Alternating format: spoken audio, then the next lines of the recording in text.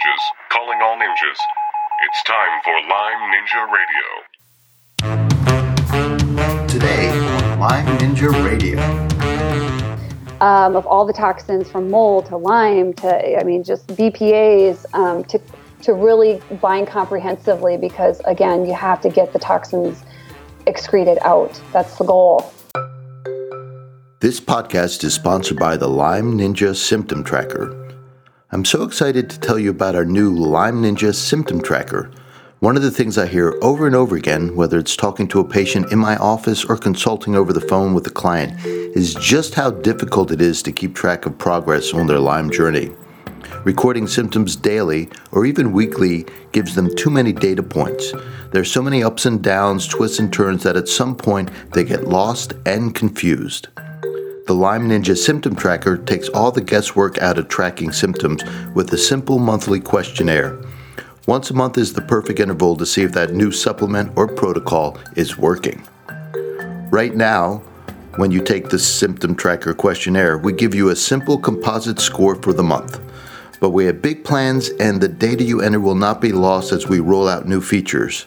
Best of all, it's free.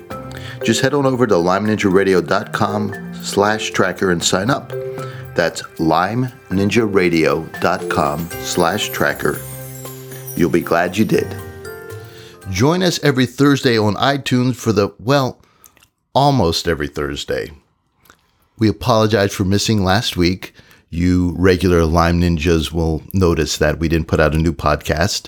There was a lot going on and we're behind with our schedule. We actually traveled down to see Bob Miller and his clinic in Ephrata, Pennsylvania. Had a lot of fun, but it really blew up our schedule here. Whoopsies. We may sound like professionals. However, we're just a couple of happy kids in a barn putting out a podcast and speaking to wonderful people all over the world. So please forgive us, and we'll do our best to make it every Thursday so you can have fresh, wonderful content like this week's episode. So I'm your host and acupuncturist McKay Rippey, and this is episode number 203 with our good friend Dr. Kelly Halderman. And also welcome our show producer and the brains behind Lyme Ninja Radio, Aurora. Hello. And in this episode, you'll learn the missing step in your detox protocol, why glyphosate is a dangerous but essential part of glyphosate. I know, right? Part of modern agriculture, and what your sweat means for your health. Thanks, Aurora, and be sure to listen all the way to the end of the podcast for the Lyme Ninja Fact of the Day. You don't want to miss this one. As you know, Lyme disease is an international problem. Each week we have listeners join us from all over the world. This past week we've had listeners from Portugal to Pakistan and from Australia to Ireland. Also, a big thank you to all you longtime Lyme Ninjas. Aurora and I really appreciate you listening. And we'd like to welcome all the new listeners out there. Welcome to Lyme Ninja Radio. We're glad you tuned in. And speaking of tuning in, this week's top 10 tune-in cities are... Number 10, Wellston, Ohio. Number 9, Tacoma, Washington. Number 8, Rome, Pennsylvania. Number 7, Farmington, New York. Number 6, Depew, New York. Number 5, Colorado Springs, Colorado. Number 4, New York, New York. Number 3, Chagrin Falls, Ohio. Number 2, Los Angeles, California. And number 1, Atlanta, Georgia. Congratulations, Atlanta.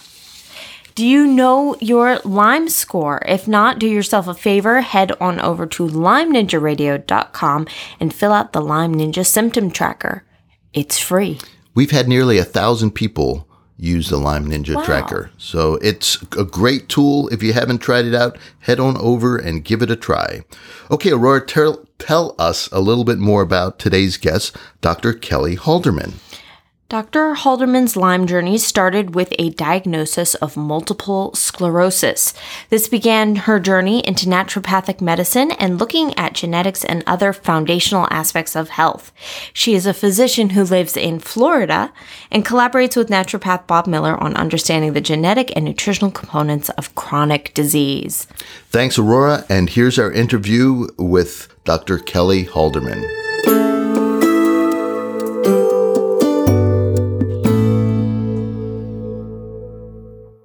Hello, Dr. Kelly. This is McKay Rippey from Lyme Ninja Radio. Hi, McKay. How are you? I am hot and sweaty. It's late summer here in central New York. Me too. Down in Florida, always hot and sweaty. Now, you just moved. We did. We made it. So from Minnesota down here to Florida. And we're loving it. We love this sunshine. It's incredible. And how did moving, I mean, you moved your practice, you moved your house, you moved your kids. How did you do it? It was nothing short of a miracle. Like, I'm not kidding. When I look back, I think, oh my gosh, I mean, how, thank you, God for, the helping us, because everything came together perfectly. I mean, it couldn't have went any better. So, and then on top of that, I'm teaching a seminar in 29 working days and, trying to close a lease for our new office space. And it is really fun though. Life is so good. Did you join another practice or are you setting up your own? So my husband and I owned and operated Halderman Wellness. And so we're bringing that back. So look for that down in Florida. And we do, most of what we do is, distance. So just because you can't come down to Florida doesn't mean you can't see me. Yeah. Are the laws in Florida a little more flexible? They are about the same. Okay. Yeah. So it's not like you moved down there so you could have a better business climate. Not really, no. Not really. Okay. Just for the sunshine. Exactly. Which is well worth it. And tell me about the conference that you are presenting at.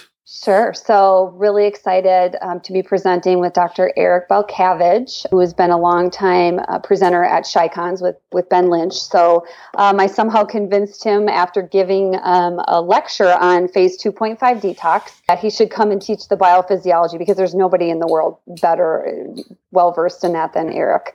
So we're going to be teaching in October in Austin.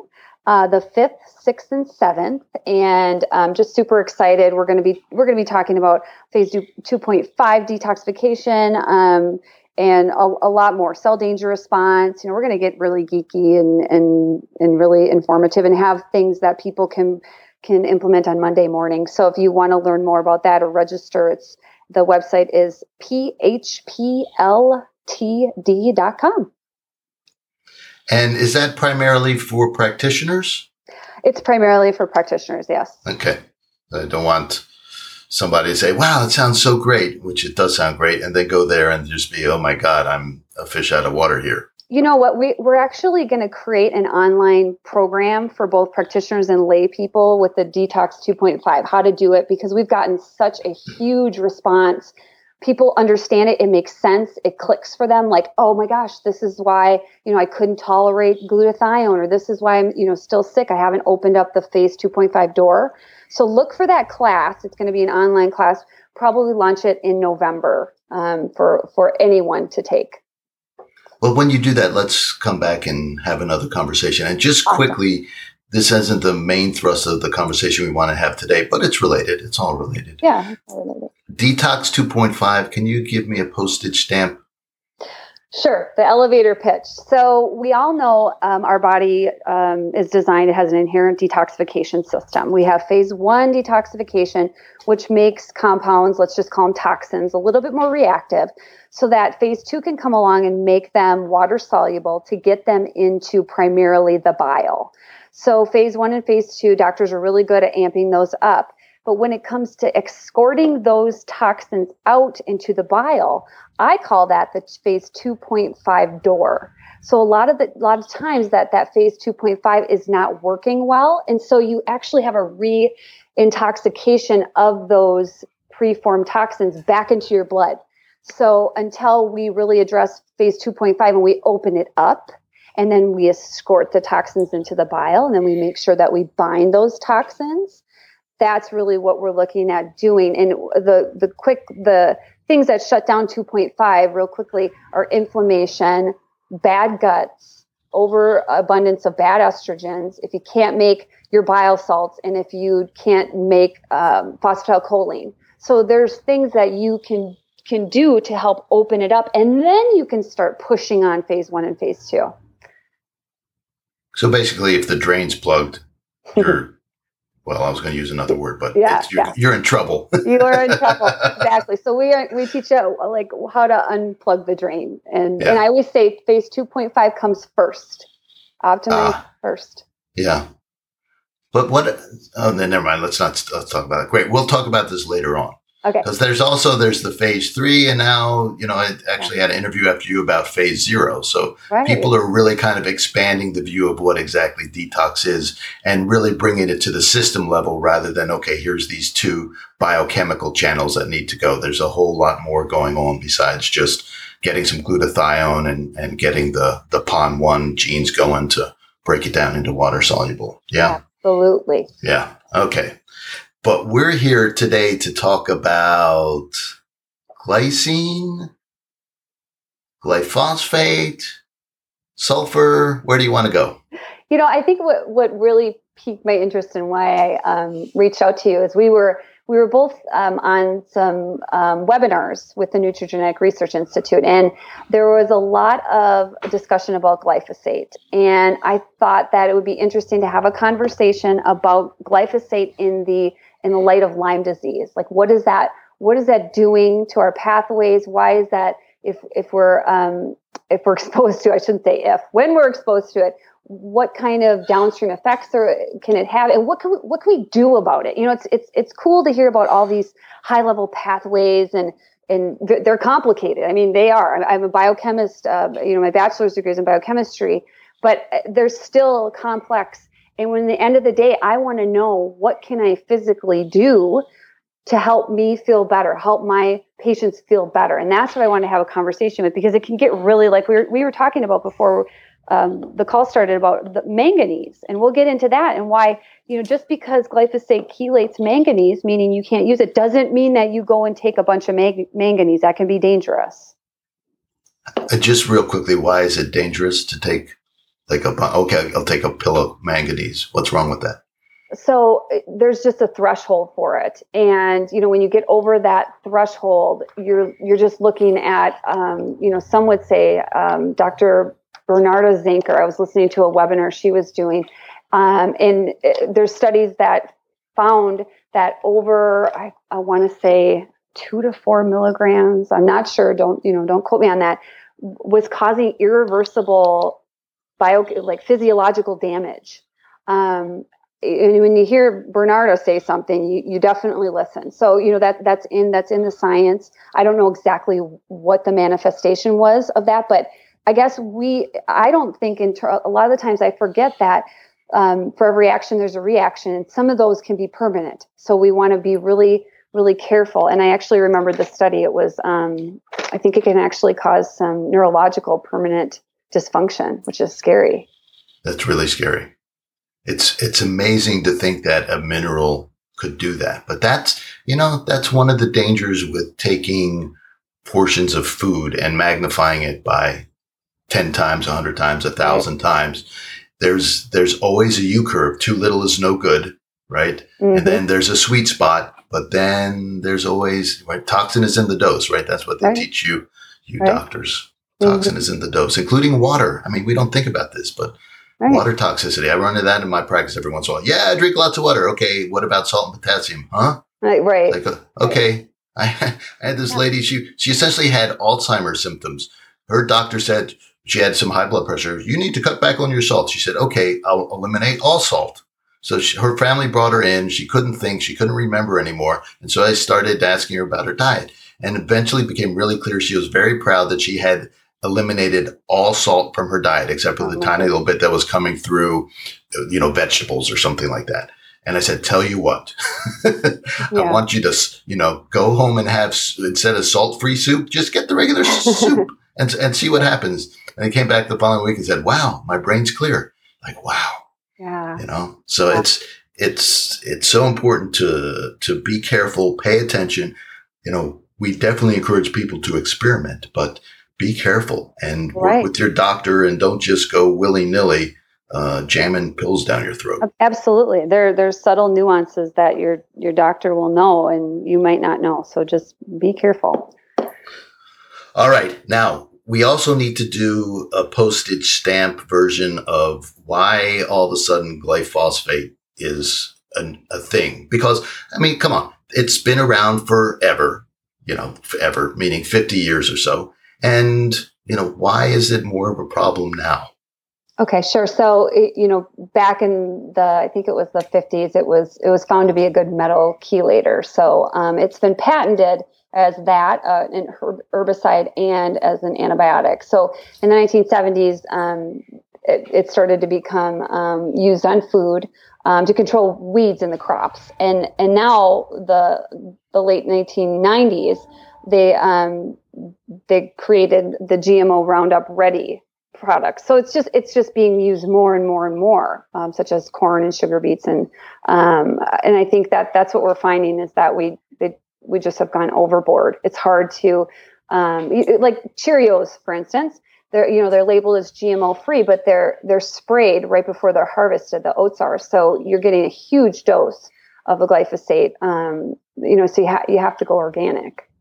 So this is really important for people to understand. So we kind of understand glyphosate Roundup being used as a weed suppressant. And around here in central New York, you can see the fields that have been sprayed because the only thing that's living on it is the crop that they want, the GMO Roundup Ready crop. However, what they've begun to do, farmers are all about getting as much volume as possible. If you spray the crop with glyphosate Roundup right before you're ready to harvest, all the seeds, all the crops become ripe at the same time.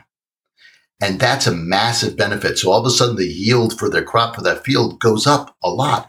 And for a farmer, if you have an increase of a couple percent, that's the difference between making money and not making money. Right. So they're going to do it. They're absolutely going to do it. But what that means for us is all of a sudden there wasn't just this glyphosate sprayed on the ground early in the year, which the plants would take up. Now it's covered with the stuff, just literally sprayed. And that's why are just swimming in this stuff.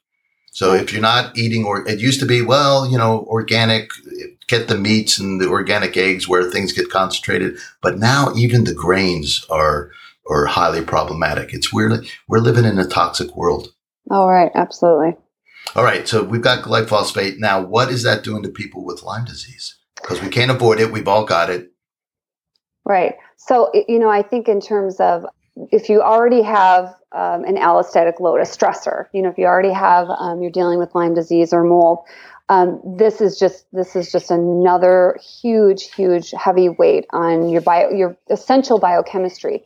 So the interesting thing about glyphosate is that it can actually has been postulated to substitute for glycine in proteins. So kind of a biochemistry 101, our proteins are made of amino acids. They string along together, just like a pearl necklace, and then they will fold depending on a lot of different post-transcriptional modifications. But whoa, can we just say genetic? Sure. For us English majors here. So that just post-transcriptional just means something happens after DNA gets transformed into RNA. Is that correct? Yeah. The RNA, the product. So once you actually have your string of amino acids, which is your protein. Yeah. So like the point is that when you have that string of amino acids, they're very important. And when one gets changed, which is what we're thinking that glyphosate is doing, the glycine, because they're very much molecular similar, is that it can change the function of the protein. And okay, well, why is that important? Well, for instance, there is a doctor who did a talk at Autism One, Dr. Kreitzer, I think it's Kreitzer with a K, and he talked about myosin. Myosin is a protein found in muscle, everything from your skeletal muscle to your smooth muscle. So there was a study done where they substituted that glycine for an alanine, and the myosin lost an incredibly large amount of its function.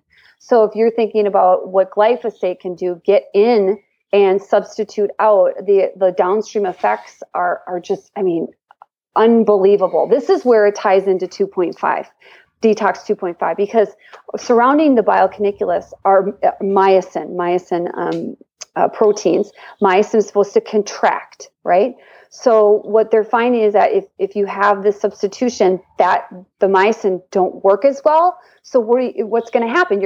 The toxins aren't going to be able to get into the bile. So it's another way that the biochemistry is just being chipped away at. And that's just one of the proteins that has what's called a conserved glycine residue.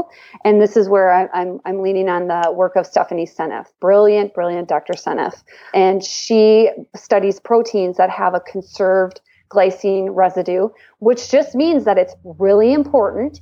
And if it gets swapped out, we're going to be in trouble. And another one of those is the cytochrome C oxidase, which is in our mitochondria. And we all know what happens when our mitochondria aren't working well. That's a root cause of disease is mitochondrial dysfunction. It causes inflammation. So the list goes on and on. It's not that it's causing this flagrant something that we can measure and we can shout from the rooftops, but it's just chipping away at our biochemistry on a very molecular level and causing really grave effects. I think I hear what you're saying, and you bring up some really, really important points. So when you have let's say you ate some, let's just say it's Cheerios. So even though it's non-GMO, there's glyphosate sprayed on it, right, and you're eating some.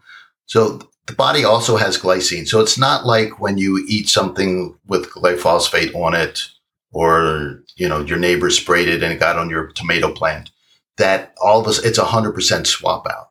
It's a small percentage swap out. But what you're saying is that even a small percentage swap out. So let's say there's a protein in the heart that helps the muscle cells contract. So when we're talking about protein dysfunction, we're talking about cell dysfunction. And we're talking about cell dysfunction, we're talking about tissue dysfunction. And we're talking about tissue dysfunction. This is like she swallowed the fly. I don't know why, right? We're talking about organ dysfunction. So imagine the heart where, let's say it's 5% less efficient because it's got some weird proteins in some of the cells and it just doesn't squeeze as hard.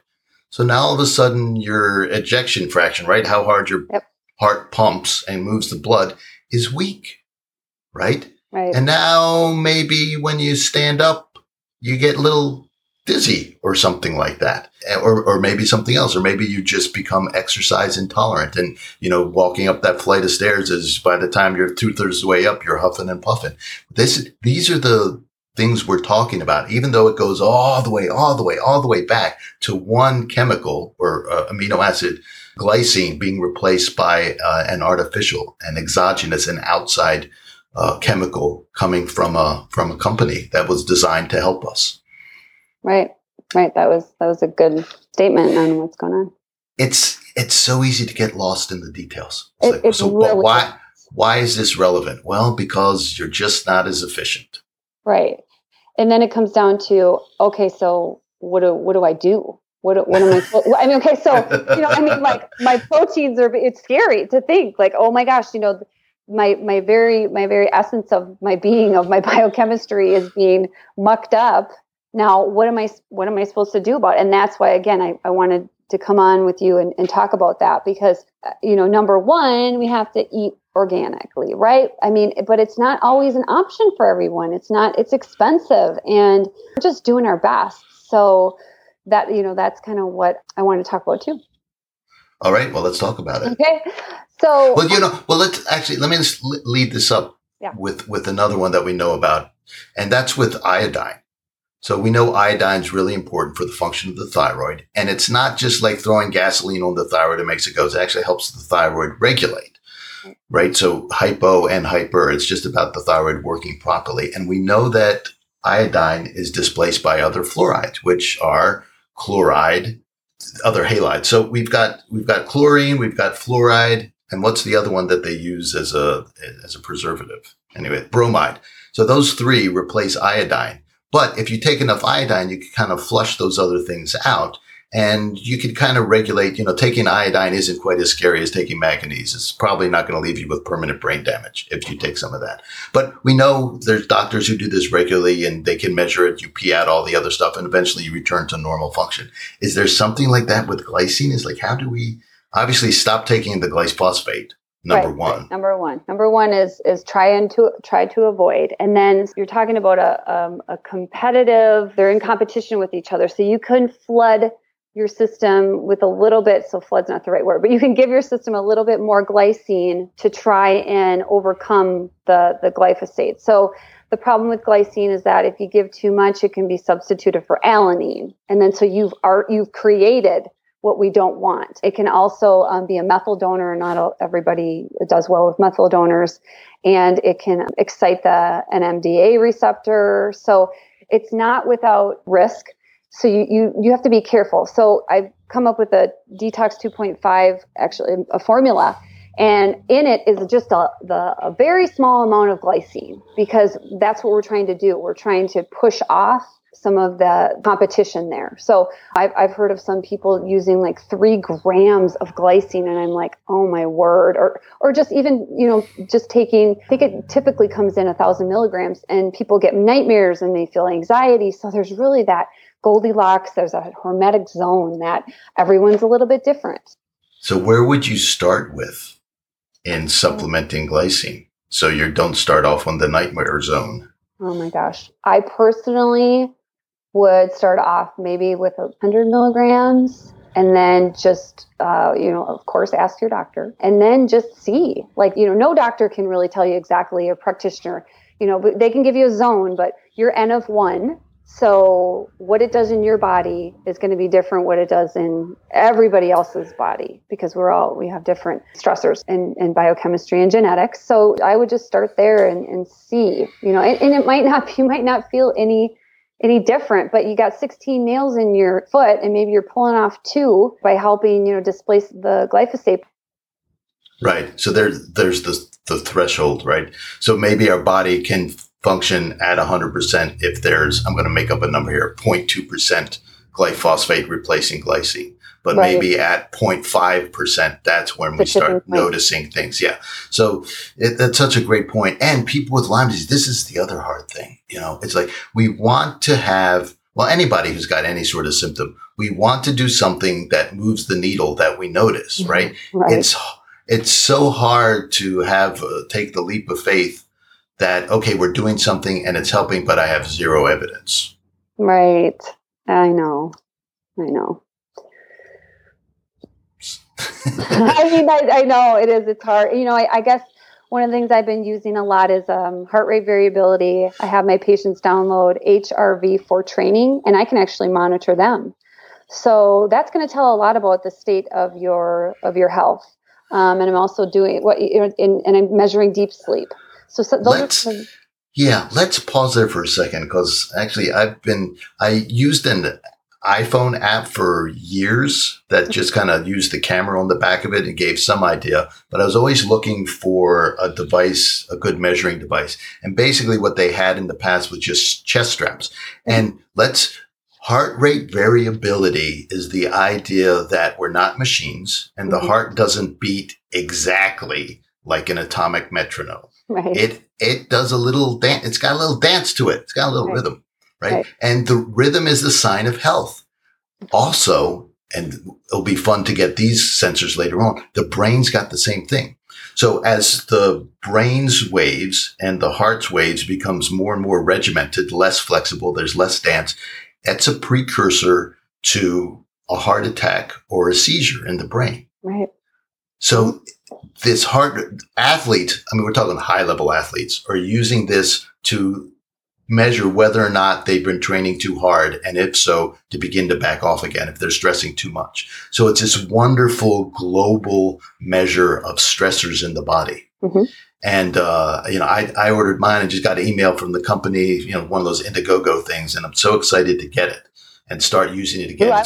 It looks just like a pulse ox. It fits it on the finger. Oh, neat. And it was only like $130. Oh, really? Yeah. Okay. Send me the information. Send us all the information. I'll put it in the show notes and I'll email you, Dr. Kelly. Okay, thank you. Yeah, I've been looking for an easy one for, 5 years at least. Yeah. It's a cool measurement. Anyway, and then the sleep is the same thing. So how do you measure sleep with your patients? So I have no affiliation, but the Oura Ring, it's right. Yeah. And then you have your deep sleep measurement, and we tweak things one thing at a time. So we know what variables we're looking at. And I include everything from your blood sugar's got to be right on to get good sleep. I mean, there's so many things. That's a webinar in of itself.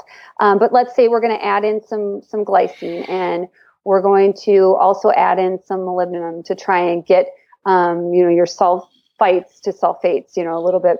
We'll talk about that. But glyphosate can chelate plus 2 minerals. So molybdenum is 1, manganese, and copper. So you need those. So, you do something and then you see how their deep sleep. I really I'm a fan of that. And like you said, the heart rate variability, because that you may not feel maybe exactly like, doing an intervention help you, but it's really rewarding to see things that are important get better, like, from the objective measures. And then, then you start to maybe keep doing those things, and then you feel better physically.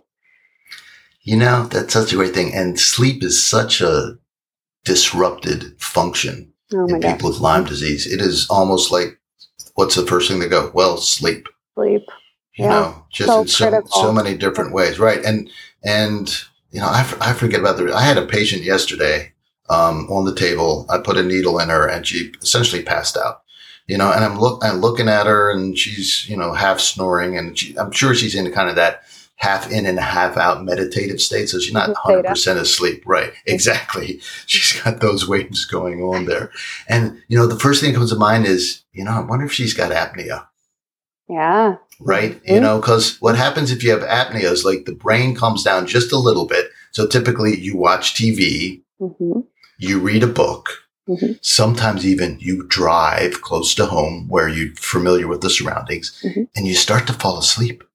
So I ask patients all the time, is like, do you fall asleep reading books? Do you fall asleep watching television? That's a good question. And I'm not talking about, if you're watching Netflix at, 1:30 a.m. and you finally pass out. I'm talking about it's 9:00. You're watching your sitcom, you're in your chair, and you nod off. That's such a sign that you're sleep deprived. Right. And usually people without Lyme disease, it's a matter of apnea. And people with Lyme disease, just their sleep may just be not getting any. Sure. Have that day-night inversion stuff and all that craziness. Okay, so we've got these 2 great measurements. Right. So maybe that is a good way to take a look at what's going on at the functional level and have a hard number now. The new tech is so great with stuff like that. The biohacking stuff. Right. Absolutely. All right. I interrupted you. No, that's fine. So, just on that biohacking note, in order to break down glyphosate, let's say it's already in, and so I guess we should back up and talk about testing. So, Great Plains Labs has a test where you can see your glyphosate levels. The Nutrigenic Research Institute did some studies, and they used that test for their before and after. They did some challenge studies with that, and I might talk about that later. But there's also this really talk about it now. Okay. So just really briefly. So, and is this a urine or a blood test? This is a urine test. Yeah. Yeah. So the Nutrigenic Research Institute, and this was led by the brilliant Emily Givler. She is. She took around 25 patients and did a pre-assessment on glyphosate levels, and then used the professional health products PON1 Assist. So it has astaxanthin, pomegranate, and quercetin. So it's like a provoked urine test. And then looked at, again, another urine test for glyphosate. And they found some really interesting things. Now we're working on getting that published. So, right now it's preliminary, but what was interesting is they did an assessment on these patients, and the ones that reportedly perspired the most, and typically that was from exercise or sauna use, those were the patients with the least amount of glyphosate in their urine. So we may be able to postulate from that, hypothesize that we should be sweating. We can sweat glyphosate out. And, glyphosate is really hard to get rid of once it's in the body. There's not a whole lot that we can do. We're looking at, using things like astaxanthin, pomegranate, and quercetin. We're not quite sure, the study, we're really in the infancy right now. But I will say that, that Acetobacter, so one of our friends in the microbiome, Acetobacter can actually break down glyphosate, which is exciting. Wow. Okay, so again, it's like, well, what do we do? Well, apple cider vinegar has acetobacter in it. And, sometimes people with mast cell issues don't tolerate that very well, but apple cider vinegar is one of the best ones that people may tolerate. And that was according to another Nutrigenic Research Institute researcher, Beth O'Hara, another brilliant mind. So, I started using apple cider vinegar on my salads and things. And interestingly enough, there was a study done on cows that were sick, and the cows were being fed glyphosate. And what they did with the cows is they gave them sauerkraut juice, bentonite clay, and do you remember the third thing the study gave them? There's one more thing the study gave them, and they got better. So there was, something about the acetobacter probably like getting rid of the actual glyphosate. So. Right. So step one, stop putting it in your mouth as much as possible. Right. Step two, use, if you can handle it, some raw apple cider vinegar. I'm assuming you're talking about. Right. Because if it doesn't have but here's the thing with the acetobacter, wouldn't you have to eat it at the same time? Because how much of that is going to make it through your stomach into your small intestines? Yeah, that's a good point. Right. So are we looking at systemic, or are we just looking at in the gut? And I don't know. I know that I'm a big fan of Restore from Zach Bush. Yes. Yeah, that stuff. So let's pause here. I interviewed him, not too long after he came out with his product, and I've been wanting to get him back on. He's another just wonderful story too. So here's this doctor researcher, and basically he burns himself out and moves out to the country in around Richmond, Virginia, and it opens up alternative medical practice. Basically, and he's a physician, so he's got this wonderful practice down there. And then he comes up with this product, and his thesis is that, well, not only do you need the bacteria, but they need to be able to talk to each other. That's right. So your gut's a community. Yeah. And it's just like there's feedback loops within the body, and we use hormones and different chemicals to communicate. The bacteria do the same thing. Right. And if according to him, if the communication isn't right, then your biome is going to get out of balance and maybe even start to die off. So the first thing, now this is really interesting to me now, because we've known about the benefits of probiotics for years and years and years, but it's always been out in my part of the world, right? The hippie part of the world, where people who wear Birkenstock sandals and tie-dye t-shirts and, dreadlocks have been using this stuff forever and ever. And it's made its way slowly into mainstream. So everybody's now, you go into the store and there are 20 different probiotics. It's amazing. Right. And all the big companies are making and selling them now. And we're learning about, them being able to make it through the stomach acid. And so we're getting very sophisticated. Mm-hmm. And so doctors and scientists are paying attention and starting to study this stuff. Right. And what they're finding is that sometimes if you take a probiotic and your gut isn't healthy, now all of a sudden you've got these bacteria circulating within your system. Right. That might not be a good thing. Right. Right. So it's almost like, is your gut healthy enough to take probiotics? That's an interesting question. Yeah.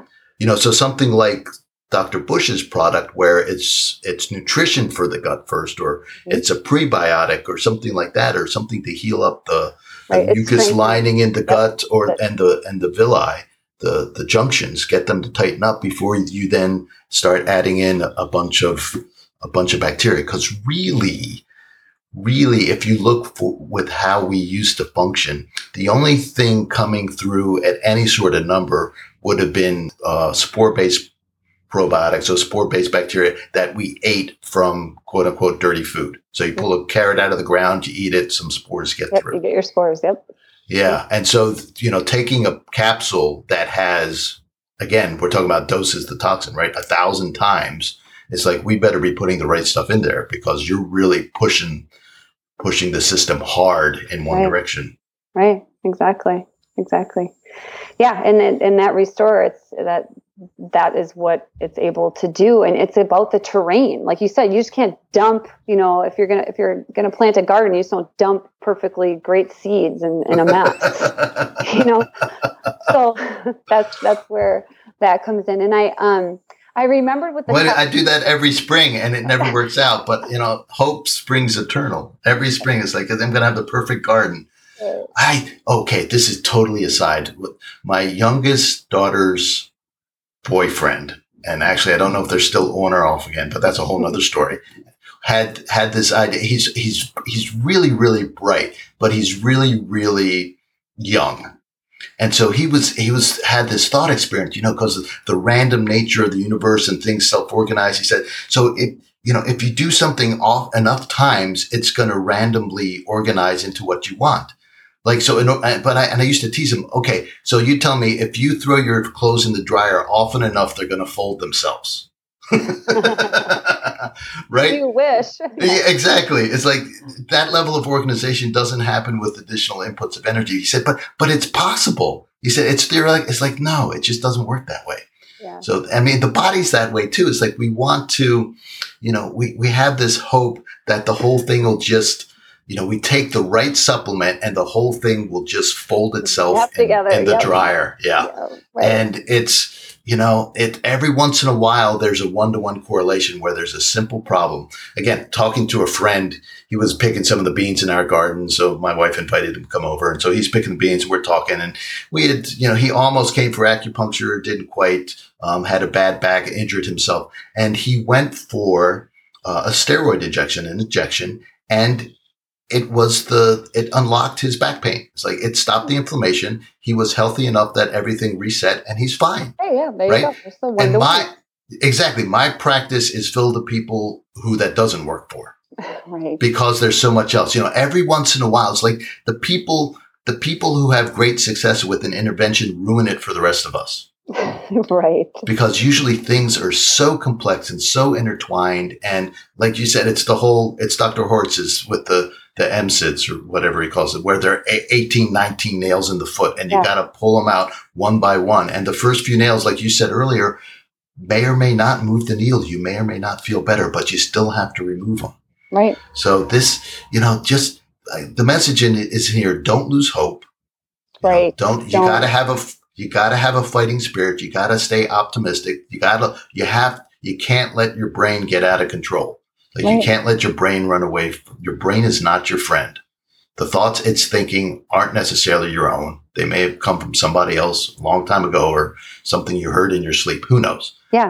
But your thoughts, it's back to like the angel on one side and the devil on the other. And you have to choose who you're listening to because your brain's going to generate both. Right. And anyway, that's my pep talk for the day. Well, right. And whatever you continue to think about, you're creating neuroplasticity, you're strengthening that pathway. So every time you think about it, you're going to think about it again.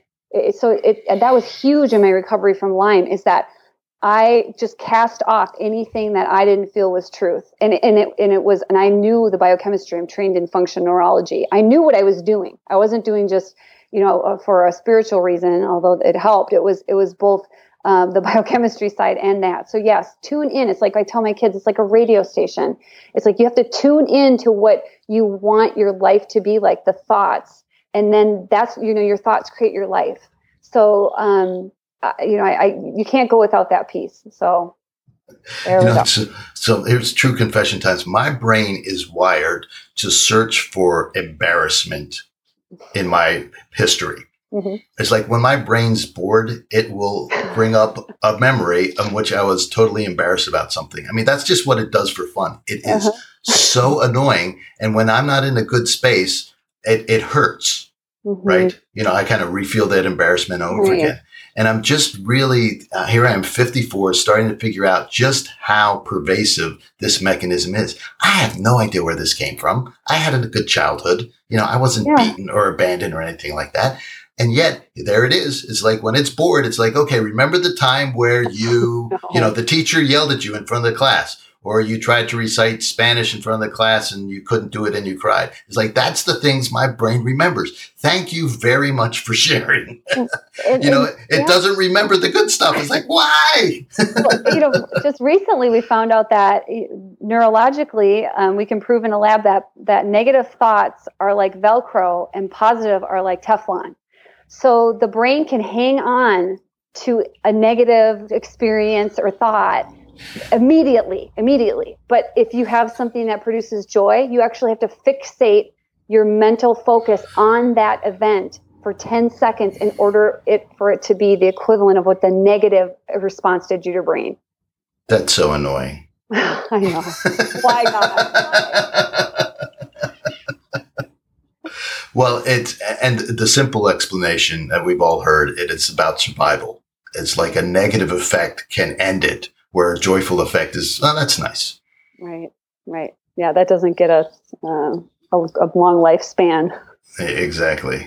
All designed when we needed to run away or not eat the poison berry or run away from the dangerous animal when we were many years ago. Right. So, anyway, we have useful digressions, by the way. I think right. These are very, very useful.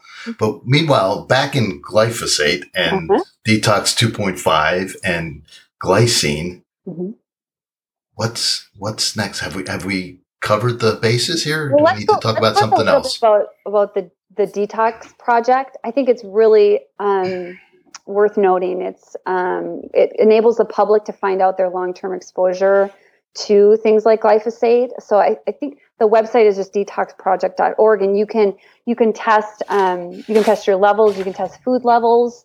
So I don't have any affiliation with them, and I'm learning about them, but it sounds like it's really reasonably priced, because we don't want to go chasing things that may not be pertinent to us. And on the flip side of that is that sometimes those tests can be misleading. So how?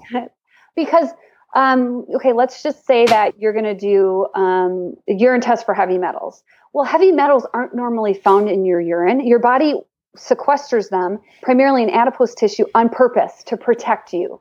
So that may be misleading. You may be full of mercury and antimony and arsenic and all these things, but your body's not just going to spew them out in the urine, because that makes you susceptible to them. So you can do things like a challenge, which that's kind of like poking the hornet's nest, but sometimes you need to get that data where you try and liberate those toxins to get an idea of what is in your actual body. So just like with these tests is that, okay, let's say that I do this test and I have a lower level of glyphosate, but that doesn't mean that it's not harboring in my body and other spaces that can cause physiological harm. Does that make sense?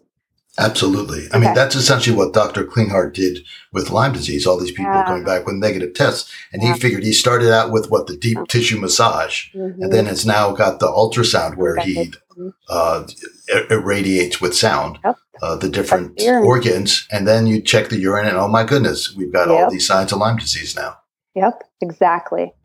So, there's... But and let's stop there for a second. Yeah. That's one of the body's main protective mechanism. And I remember not too long ago, there was a whole theory on weight gain that was all about toxicity, and that it's the body desperately trying to sequester these poisons in fat. So the body's making extra fat, not because you're a bad person, but because you're toxic and your body's protecting you. So it's actually doing you a favor.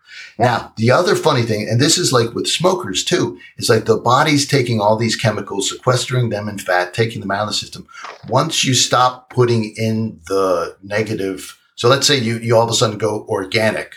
What can happen is as the body starts clearing these out, you can feel worse because now this stuff is circulating again. Right. So then use binders. So use things, the 11th commandment is thou shalt bind. So if you're going to release these things, you're going to release these. I'm glad you like that one. Okay. Yeah. You really need to make sure it's your insurance policy that they're not going back in through enterohepatic recirculation. So it means your body's worked really hard. It's starting to clear these out. They're in your intestine and then they go right back into your blood. It's like binders were phenomenally helpful for me to help, I believe, get over chronic Lyme disease. So yes, you hit the nail on the head. So a binder is clay, charcoal, clay charcoal. You can use chlorella. You can use zeolite. So I created one for professional health products to cover the gamut of all the toxins from mold to Lyme to, just BPAs, to really bind comprehensively, because again, you have to get the toxins excreted out. That's the goal. Look for that. It's actually available. So Is it available now? yeah, I'm gonna send you some. So Oh, thanks. Thank I you. will bind. Thou shalt bind. Very good. And I've put on some weight. I'm very sensitive to carbohydrates. My body just loves to store fat. It's very good at it. So if we ever get to a point where there's no food, I'll be good for quite a while. Anyway, I've been trying to lose weight and I'm really stuck. I went through a stressful period this past year and put on 15 pounds, something like that. And I just can't I start for the first 5 pounds and then I'm embarrassed to say the number, but I hit 190 and like 190, 189, all of a sudden my body goes whack-a-doodle. And it's almost like I have to eat. It's been so difficult to break through this area. So I'm excited to bind and maybe get some of those toxins out of there. Yeah, definitely. Get to the bile flow. That is just so important to having, the toxins getting out. So it's not, the binding's good too, but don't forget to get the 2.5 open and the bile flowing, and practitioners as yourself can really understand that and help people get that going. Brilliant. Enough about me. So, Dr. Kelly, you've been very generous with your time. I really appreciate our growing friendship. It's a lot of fun. Yeah, it is. It's a lot of fun. Thank you so much for having me. And I want to give you, I'm stealing this from Dave Asprey's podcast. And he always ends his podcast asking a question. And the question is, if there were 3 things you could do to lead a more empowered life, essentially what he says, he uses a different phrase, but more empowered life, what would be? So I'm going to ask you, if there were 3 things that you would tell a Lyme patient to help them heal, what would they be? Okay, so number 1 is what we talked about, is that aligning your thought patterns, because it's going to create more of what you think about. So I just purposely would just have mantras. My body's designed to heal. I'm perfectly made, just because I knew that the body was going to respond to the thoughts, whether real or imagined. I was a pile on the floor and I couldn't do much but breathe. And I just kept saying those things over and over. So, make sure that you're trying with that. And we talked about the dynamic neural response system, and that, just a quick plug, that really helped me really align with that. And I would say, again, you are N of 1. So what worked for your neighbor or that person on Facebook, or, even a doctor, if they have a protocol, you need to be the one to decide if it's working for you. And so what we talked about, measuring some things like heart rate variability and deep sleep, that can be a really good tool for you to use to see if things are helping, and don't give up hope. And the last thing is that we're all in this together. We are community, just like our microbiome is in community. So don't lose your community. Reach out. Keep trying to be having a support system around you. Those are 3 really empowering things that I would tell a person with Lyme. Thank you so much. Thank you.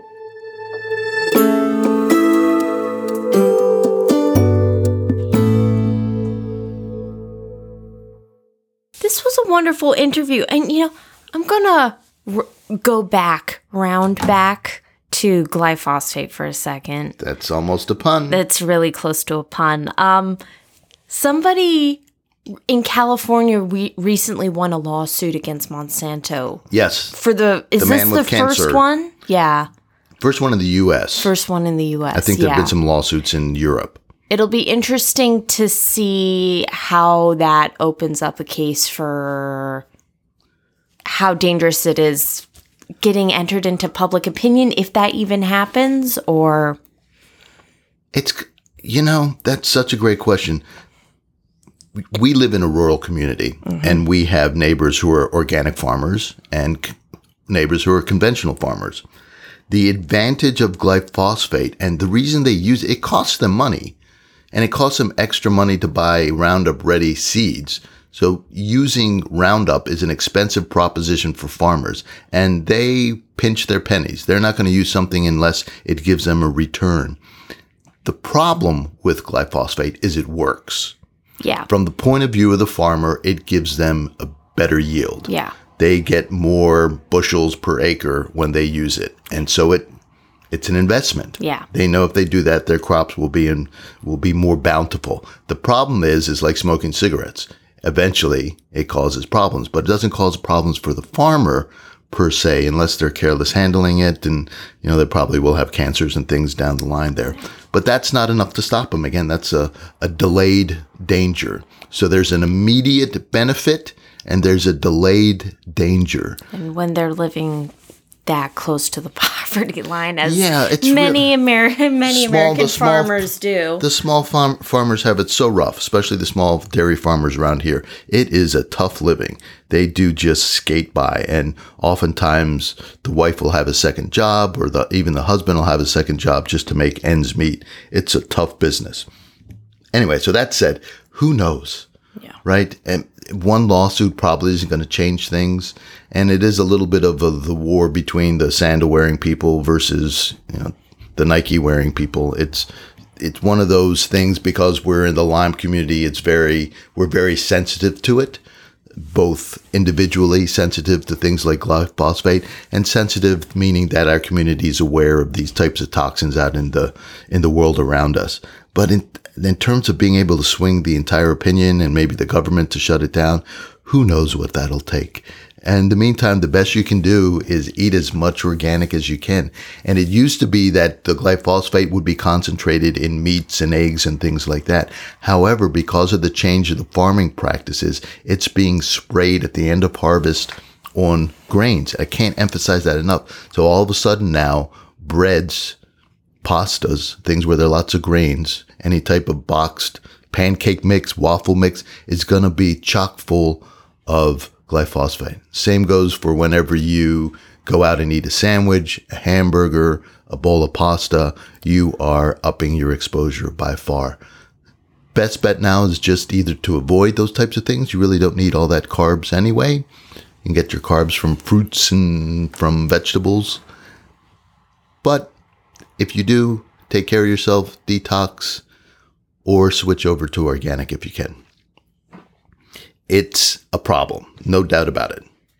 If you like what we're doing here at Lyme Ninja Radio, hit the subscribe button so you won't miss an episode. Unless, of course, we miss an episode. Sorry about that. If you really like what we're doing, leave us a review on your podcast app. And if you really, really like what we're doing, I'd appreciate it if you support us by donating at least $1 a month.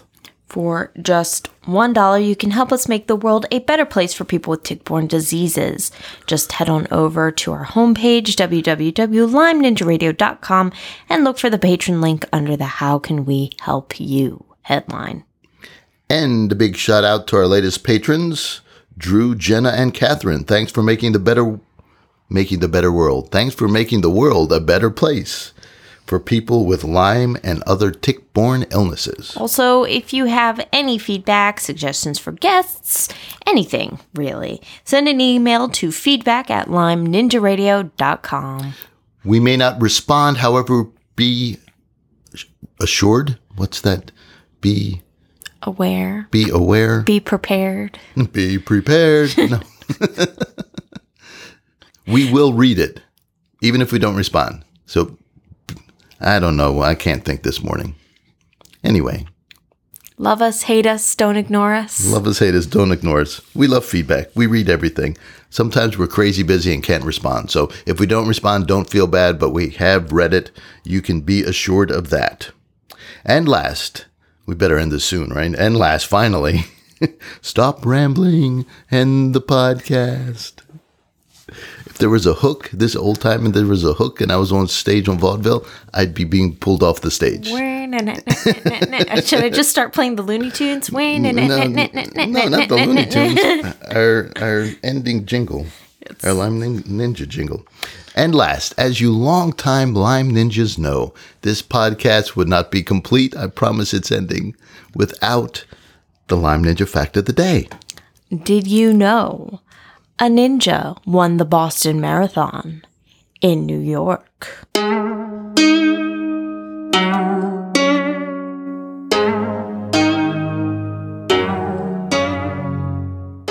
Lyme Ninja Radio is a purely public broadcast and is not intended to be personalized medical advice for any individual's specific situation. Each individual's medical situation is unique, and Lyme Ninja Radio should not be relied upon and/or considered as personalized medical advice. Lyme Ninja Radio is not licensed to render medical advice and should be considered simply the public opinion of Lyme Ninja Radio and its guests. Recommendations on specific treatment options are not intended to address any listener's particular medical situation. As always, contact your physician before considering any new treatment.